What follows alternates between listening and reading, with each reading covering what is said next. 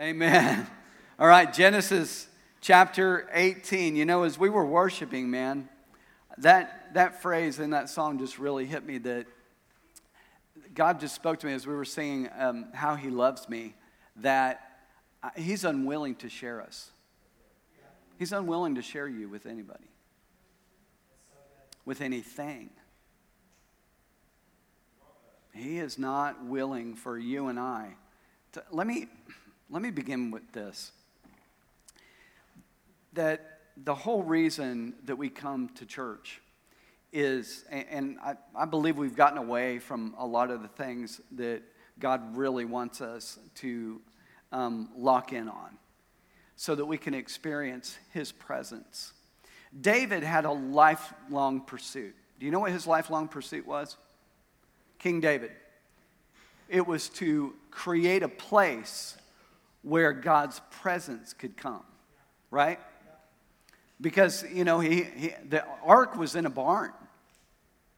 I mean, it was stored away. It was in a box somewhere. And there it sat, and here David then says, no, I want to bring the presence of God to my city. I want to bring it to the city of David. And so he tried to, you remember he tried to, but he didn't do it the prescribed way. And so there was a death as a result of it. So then the ark couldn't come. And then he realized, oh, there's a prescribed way to bring this ark in. And then what happened? Then they went and they brought it correctly. And then the ark came in. But then that wasn't enough for David, because David's going, wait a minute, I'm in an ivory palace, and the Ark of the Covenant, the presence of God, is in a tent. This isn't right. And he said, I want to build a temple for the Lord. Why does he want to build a temple for the Lord? To give him a resting place. That it would be a resting place for his presence to come and to fill that temple so that God's presence would be right there with David. I mean, there's no wonder why God called him a man after his own heart. Because the only thing David wanted was God's presence with him and in him. And yet the tabernacle, later the temple, became about so many other things other than the presence of God. You know, I could see where disillusionment would settle in, you know, because the temple, there were all these prescribed ways that, you know, they had to make the sacrifice every year, and only once a year was when the priest got to come into the temple and even stand before the ark. And they had to tie a rope to him in case he died so they could drag him out. And yet Jesus dies on the cross. And what happens when he dies on the cross? The curtain in the temple is ripped in two. This wall that separates you and I from the presence of God is ripped in two. And so now you and I have access where we can go way beyond the outer curtain of the temple, which, by the way, is called the way. And you come through that, and then you have, right, the altar of sacrifice. This is where many Christians stop. They stop at the altar of sacrifice. The cross. This is where Jesus died. Oh, thank you for the cross. And they stopped there, though. Thank God for the cross. But they stop there, and they don't continue on to the laver. They don't continue on to go through the next curtain into the holy place. That next curtain is called the truth, because in there is the truth of his word. And then you come into there, and now you're getting close to the presence of God. And so there's this progression that's supposed to happen where if I'm worshiping, though, and my eyes are on other people around me, or if I'm serving God and my eyes are on the people, then I haven't even made it into the outer court yet. I'm still in the camp. And I think sometimes that's what happens in worship is we don't make it past that first curtain of the way to get into the outer court because, well, man, if I raise my hands, man, you know, they might think I'm a fanatic. Well, that would be a bummer. They might think you actually believe this. And I believe that God wants to take us so much deeper than we've gone. And we've not allowed him to. And so this last week as I was reading, God was just really sharing some things with me in my daily Bible reading from Genesis chapter 18. So how many of you are there, Genesis chapter 18? You got your digital device, you got your paper. How many of you still carry a paper Bible? Come on. Yeah. Man, it's so good to see Scott, Michelle, Monica in here. Love you guys. Man, Scott's been ministering in the jail. And that's why they're not here on Sunday. And Monica, sorry. But, sorry, I've seen you a few more times, so, yeah. But both of them, she goes in with the women and gets crazy. And Kim goes in there as well. And Scott ministers to the men. And it's amazing what God's doing. Genesis chapter 18. Sorry for messing that up there. Look at verse 1. Genesis 18, look at verse 1. It says, the Lord appeared again to Abraham near the oak grove belonging to Mamre. One day Abraham was sitting at the entrance of the tent. During the hottest part of the day, he looked up and he noticed 3 men standing nearby. When he saw them, he ran out to meet them and he welcomed them, bowing to the ground. Now this is the reason that I am sharing this verse, this particular verse with you, is because Abraham is the one that God decided to make a covenant with. There's a reason that he did. It was because of the way that Abraham honored God and his presence. I want you to notice this. Look at the very first thing that happened in verse 2. It says that he looked up and he noticed 3 men standing nearby. Number one is that he noticed the presence of God had come to visit.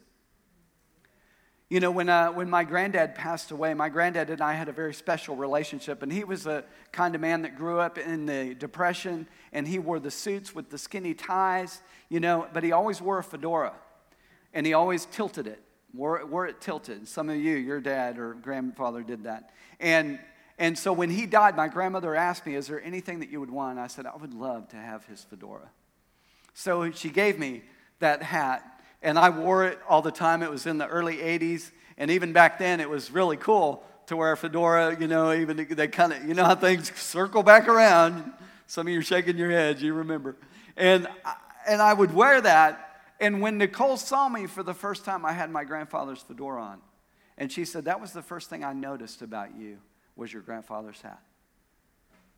Well, do we notice him when he comes in? Do we recognize his presence when he enters the room?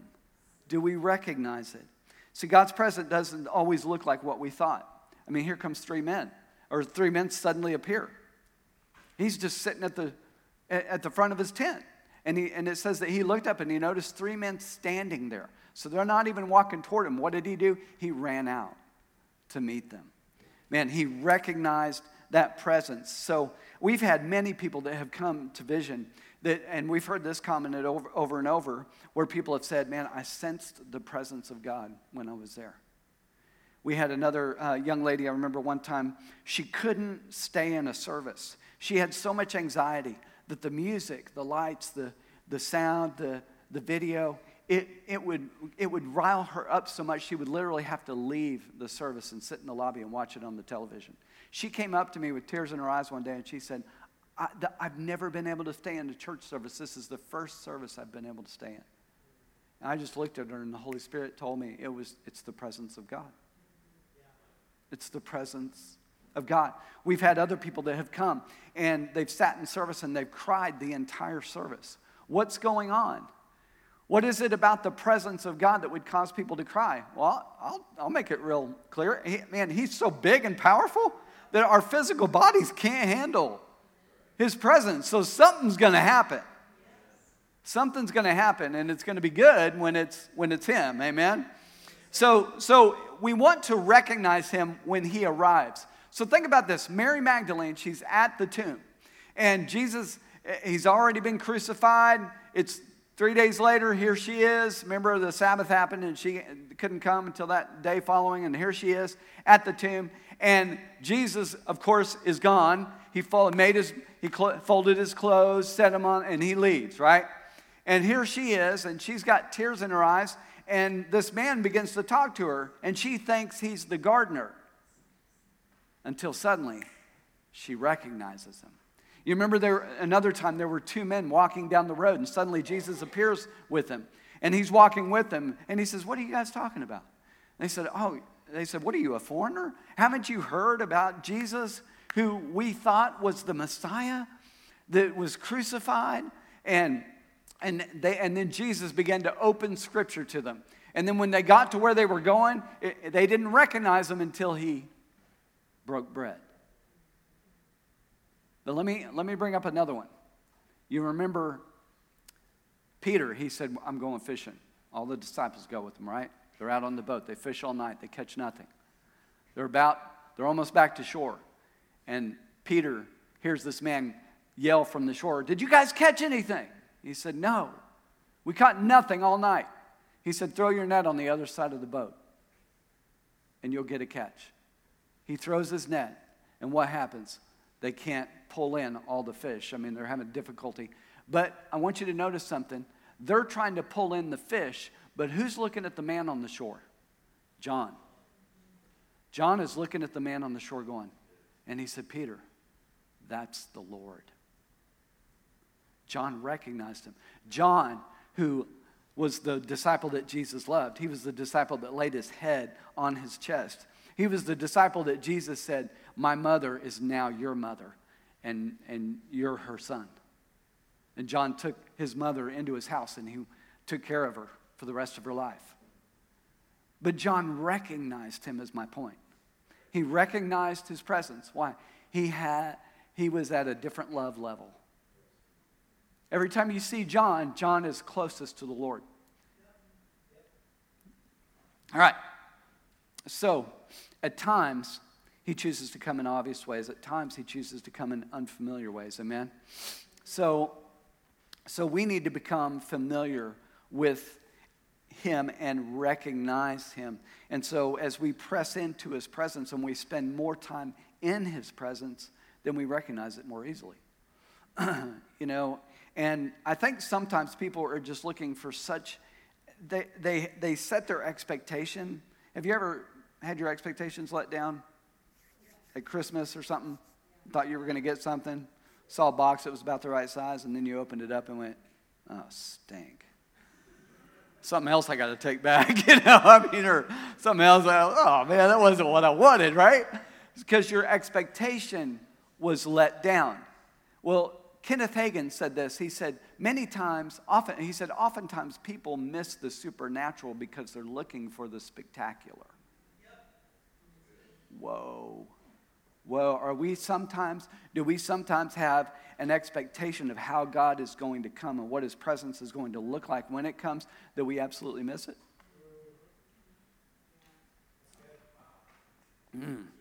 Wow. So the presence of God is not something that we as Christians can regulate.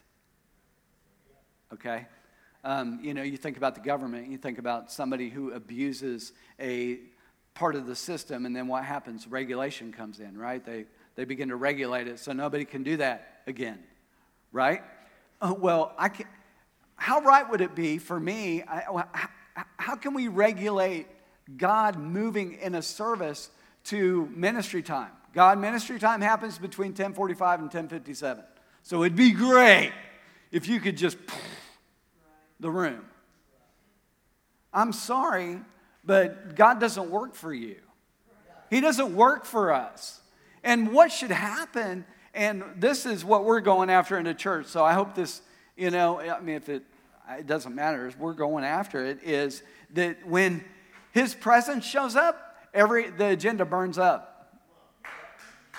It burns up. I mean, we have a plan. The Bible says a man in his heart makes his plans, but the Lord directs his steps. So, hey, the Lord may want me to go left.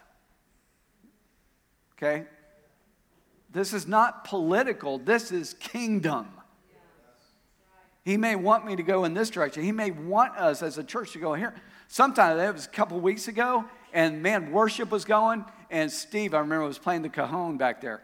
And man, they got on this groove, and it was like the presence of God filled the room. Do you guys remember that? It was, thank you. I was in my bedroom. I have a prayer. I like to pray in my bedroom, and then we have a large closet. I like to pray, or a large bathroom. I like to pray in that area. And anyway, man, I was just on my knees. I wasn't doing anything in particular. I wasn't going after him. I wasn't asking him for something. I wasn't saying, God, more of you, more of you, more of you. You know, I think literally if he began to give us more, we would go, no, stop. I literally do. I think we would just be like, I can't take anymore. But I was literally just worshiping God on my knees, just praying. And man, the presence of God just filled that room. Suddenly, man, tears just began to stream from my cheeks, and I wasn't crying about anything in particular. But his presence is amazing. Man, he wants so much, but we can't regulate this. We can't regulate him and say, okay, God, I mean that's like trying to give God your life, and he sees your house, and he's like, okay, so what's in that room? No, that's nothing. I can't regulate. God is not going to be part of anything, because in him is all things. Amen. That was a great place to say amen. So, you know what regulation says? It says, I don't trust you.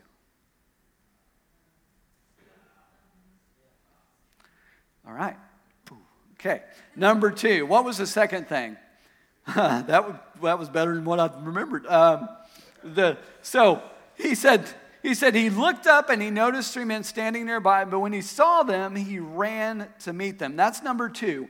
Run to meet him. Why is this important? I remember my coach in high school. He used to say, son, don't walk on my field. You run when I call you.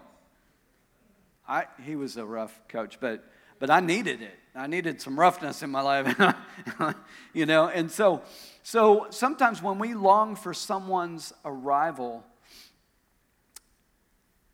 and we have this expectation that they are coming, it's like, man, you know, somebody really is important, and they're meeting you somewhere, and you're excited about it.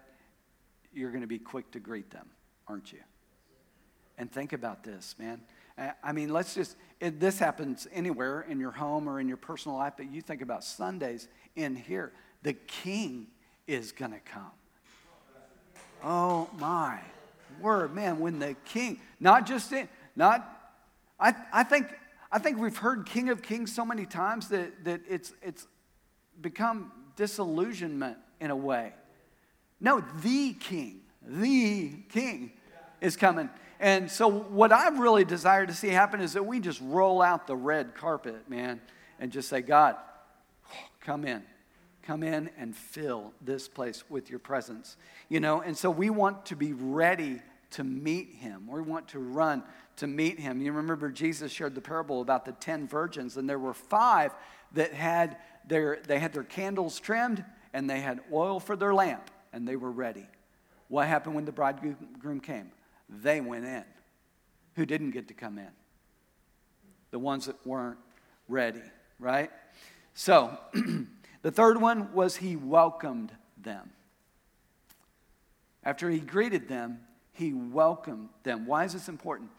The Spirit of God comes where he's welcomed. Yeah. If he doesn't feel welcome, he's not going to come. If we have another agenda,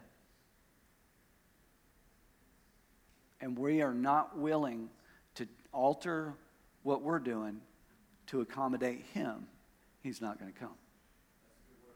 Wow. And then number 4, he bowed down. What does this signify? He went low. What is he saying? I am relinquishing my rights. I am relinquishing what I want to do. And let me tell you, my daughter's birthday, canceled. God. That was kind of mean. But, I mean, you know, everything else is off the plate. What you want reigns, rules in my life. Man, wow, he went low. Wow. Let me say this. This is important. Before he comes, he's the guest of honor. But when he arrives, he's the host. Okay. I've been reading this book by Arthur Murray, really good book, called Absolute Surrender. Listen to what he said.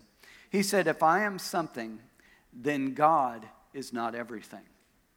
But when I become nothing, God can become all. And the everlasting God in Christ can reveal himself fully. Why? You're out of the way. Out of the way.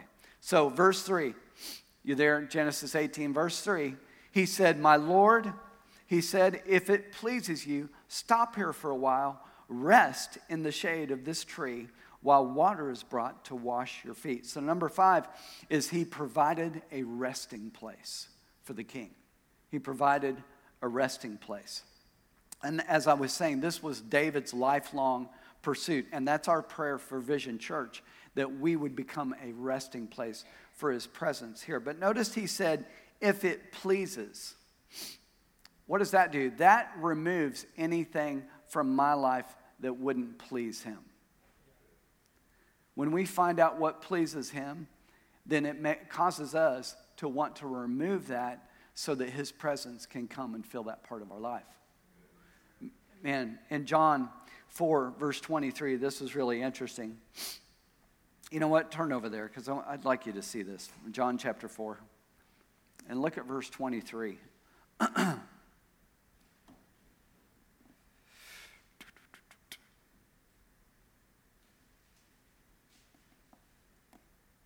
guys there? Say amen if you're there. Okay.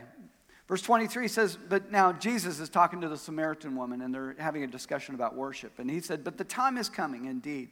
It's here now, when true worshipers will worship the Father in spirit and in truth. The Father is looking for those who will worship him that way. Here's why I bring this up, is because God is not looking for worship. He is looking for worshipers. Why? Because he inhabits the praises of his people. So when we worship, God gets to come and be with us. It's all about me and my kids getting to spend time with my kids. God is so big on family. He loves you so much that he wants to be with you. And when you and I worship him in spirit and in truth, he comes and he inhabits that worship. And he's going, woo, I get to be with my kids. Lord, where have you been? I've been hanging out with my kids today. I've been hanging out with Phil today. It's been a great day. I got to see my daughter yesterday. She lives in Tulsa with her husband Josh, and she came over because she was doing a shoot in Fayetteville, and so she came over at 1 o'clock. Let me tell you, everything else on my schedule, whoop. Yeah, why? I'm hanging with my girl. My other girl. That's my one girl. Here. We both did. And think about this. Worship is the shortest pathway into his presence. For that reason. Because he inhabits the praises of his people. It's the shortest pathway. Have you ever been listening to a song? Because, man, you can practice his presence this way. And I'll listen to a song, and man, there will be some song that you can just sense there's just this anointing on it, that the presence of God fills the room on that song. And it's like you just play that song over and over and over, and the tears keep coming, the tears keep coming, the tears keep coming, and you're thinking, wow, man, there is something on this song. What is it? It's his presence.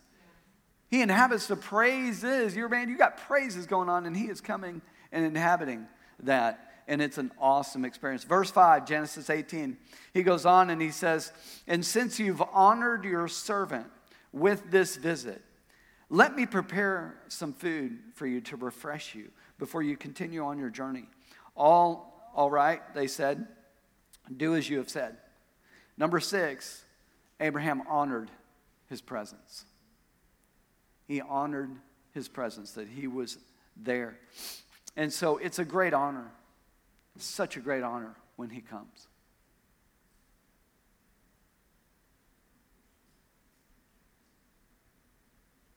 Some of us have talked about great honors in our life where we've been able to meet people, either high up in their company or high up in their field of expertise, or great athlete, or somebody that you look up to, admire, and respect. How about the King? When he comes,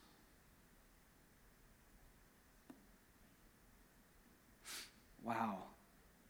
And notice he said, let me bring something to refresh you. This should be our goal on Sunday morning. God, I want to bring something to you to refresh you this morning. I want something that's going to be an aroma that's so pleasing to you that you're going to be going, wow, thank you, thank you. In Samuel, in 1 Samuel chapter 2, the command was given that those who honor me, or it says this, sorry, he was talking to Saul. I'm wrong verse. I set that up with the wrong verse, sorry. But he's talking to Samuel about Saul. And he says, those who honor me, I will honor, but those who despise me will be lightly esteemed. When we honor him, he honors us in return. But we don't do it to get the honor. We do it because he deserves all the honor, all the praise, all the adoration. So like last night, I have some projects at home that I need to get done. And so we were working at the warehouse all the way up until about 1 o'clock. And then I get home at 1 o'clock, and now my daughter's there. And that erased everything else on my schedule for the next couple hours, 2-3 hours. I got to spend time with her. And so then I'm looking at the time, and it's like 3:30, and I'm going, okay, I want to get this project done. But I had been invited to a prayer night last night, a prayer and worship night. Well, it's 3:30. That prayer and worship night starts at 5, and it's in Siloam Springs, 30 minutes from my house. So I'm going, hey, God, I really need to get this project done. I said, do you really want me to go to this prayer and praise night? Do you know what the Father said to me, what the Holy Spirit said to me? He said, I'm going to be there. Yeah, thank you, Gary. Somebody really, it was like, yes, sir, Lord. And you know what? I went, and he was there. He was there. So how many other things is God putting on your heart to go do because he's saying, hey, I'm there. I'm there. I would like you to be there. I have something for you there. All right, let's keep reading. Verse 6, chapter 18. Chapter 18, verse 6. So Abraham ran back. Now watch what he's doing. Abraham runs back to the tent. He says to Sarah, hurry, get large measures of your best flour, knead it into dough, and break some bread. Don't you think they're wishing for a microwave about now, or an oven or something? Then Abraham ran out to the herd, and he chose a tender calf. This is a calf that's still standing. This is a calf that's alive. And he chooses a tender calf, and he gives it to a servant, and he says, quickly, prepare it. Then the food was ready. When the food was ready, this is not a slow process. How many hours do you think this took? Long time to get this done. I mean, she needed this flour into dough. That's not a quick and easy thing. And then he brings it to them. It says Abraham took some yogurt, some milk, and the roasted meat, and he served it to the men. As they ate, Abraham waited on them in the shade of the trees. Number 7, he didn't appear before God empty-handed. He brought his best to the Father, the best flour, the tender calf. Abraham's not eating. He's waiting on the Lord. See, in Deuteronomy 16, verse 16, God told Moses to instruct the children of Israel. He said, the men, when they come to these festivals, the Feast of Tabernacles, they shall not appear before the Lord empty-handed.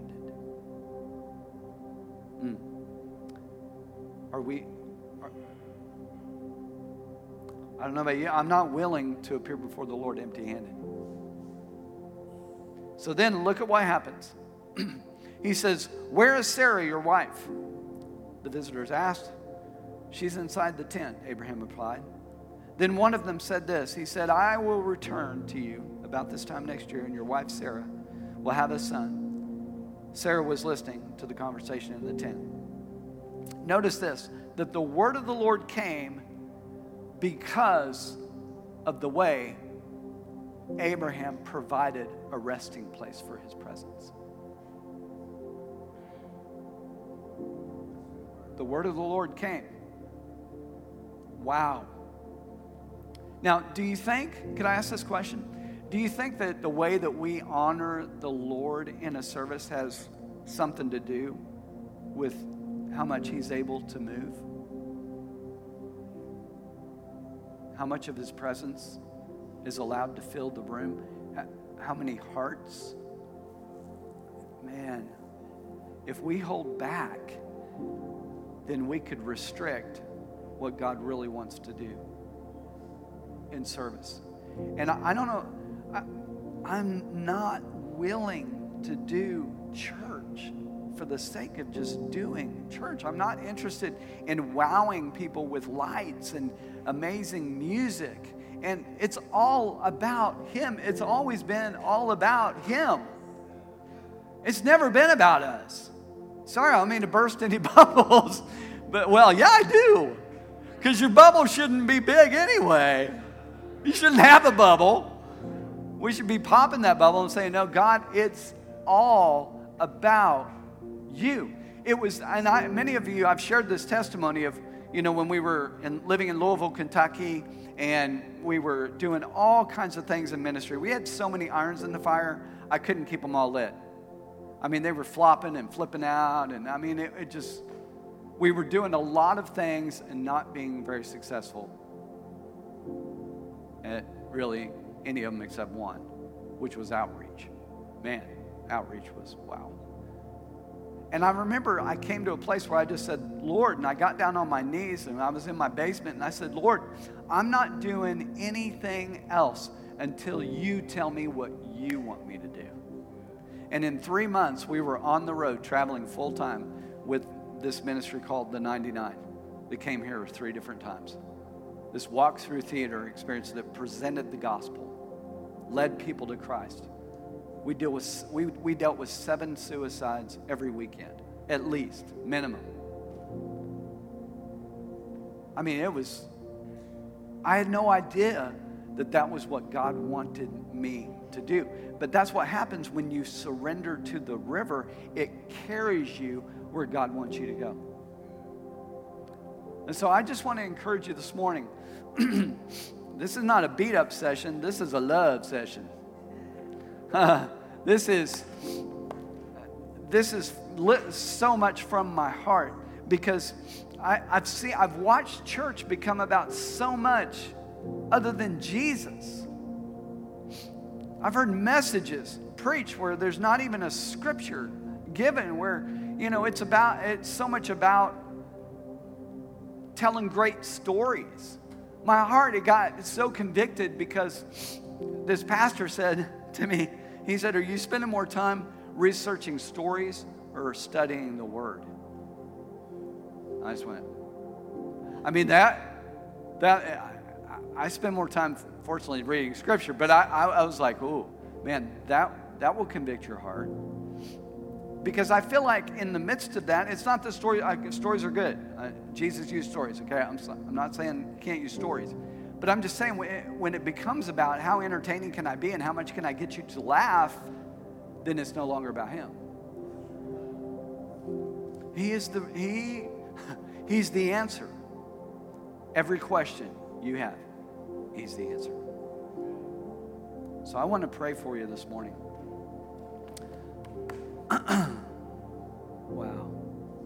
Wow. See, we're going to make Him a resting place here. I mean, I don't want one of those short runway airports. I want the long runway where the big airplane can land. I want this place to be flooded with his presence. I want Holy Spirit to be looking around this room going, wait, I don't know where to go first. There's so many open doors. I mean, of course he would. He wouldn't know how to go through all of them.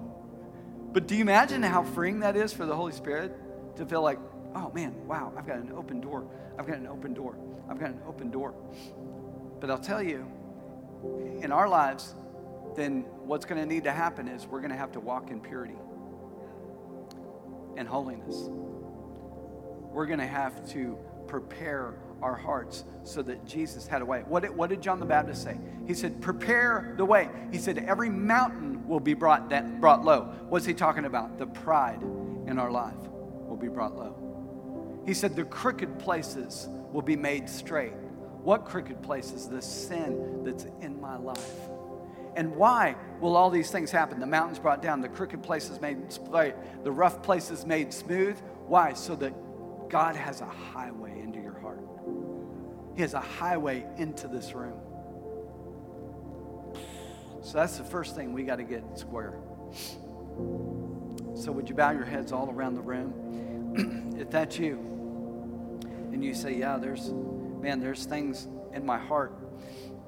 This morning as we were singing that song, that first song that really touched me, or the second one, I mean, there was a phrase in there that said, I don't have time to maintain regret when I think about how he loves me. So maybe you're here and maybe you have unforgiveness or regrets. Maybe you look back, maybe your kids have blamed you for things and you've held on to that regret. I wish I could have been a better parent. Or maybe your spouse has done a similar thing and you felt that way in your heart and you've held on to regrets. Or maybe you look at poor decisions that you made and you've allowed the enemy to just beat you up because of where you were, and your past is forgiven. And it's time this morning to forgive yourself, to allow the forgiveness of the Holy Spirit to flow through you so that you can release that regret from the past. Or maybe you're here and you have sin in your heart and you know that you need to release that, you need to get rid of it, and you need to confess it before a loving Father who loves you so much that he wants to forgive you. He doesn't just want to cover sin, he wants to remit it. He wants to erase it from your life. If that's you, I want to pray for you.